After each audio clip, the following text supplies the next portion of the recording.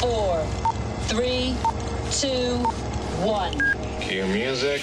This is Movies First with Alex First.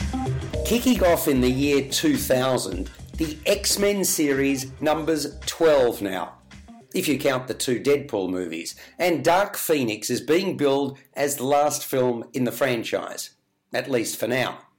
This one gets off to a fine and spectacular start, one of the best of the lucrative offering.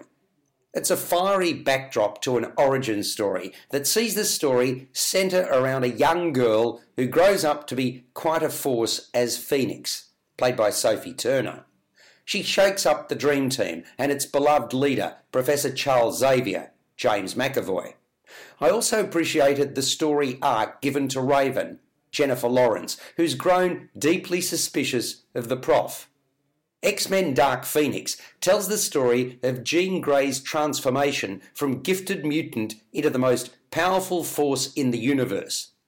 During a life-threatening mission to outer space in 1992, Grey is nearly killed when she absorbs a cosmic entity that leaves her with powers far beyond anything she or any other mutant has ever possessed.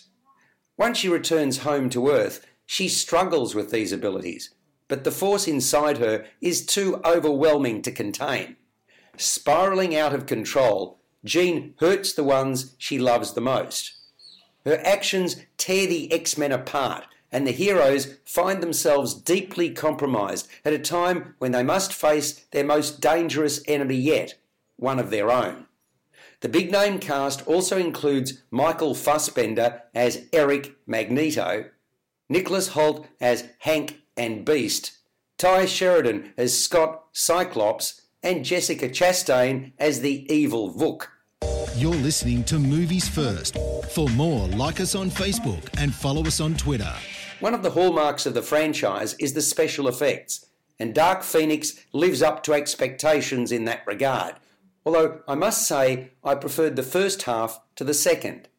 The problem is it all gets down to seemingly incessant fighting. It doesn't matter whether it's X-Men or Avengers or even Star Wars for that matter.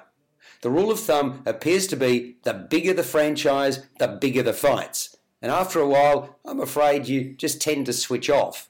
Having said that, there's enough in Dark Phoenix to get the blood pumping. So why wouldn't the studio rightfully expect diehards to keep the box office ticking over?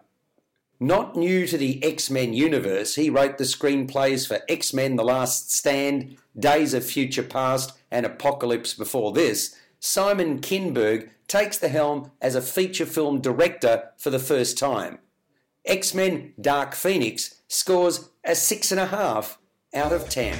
You've been listening to Movies First with Alex First.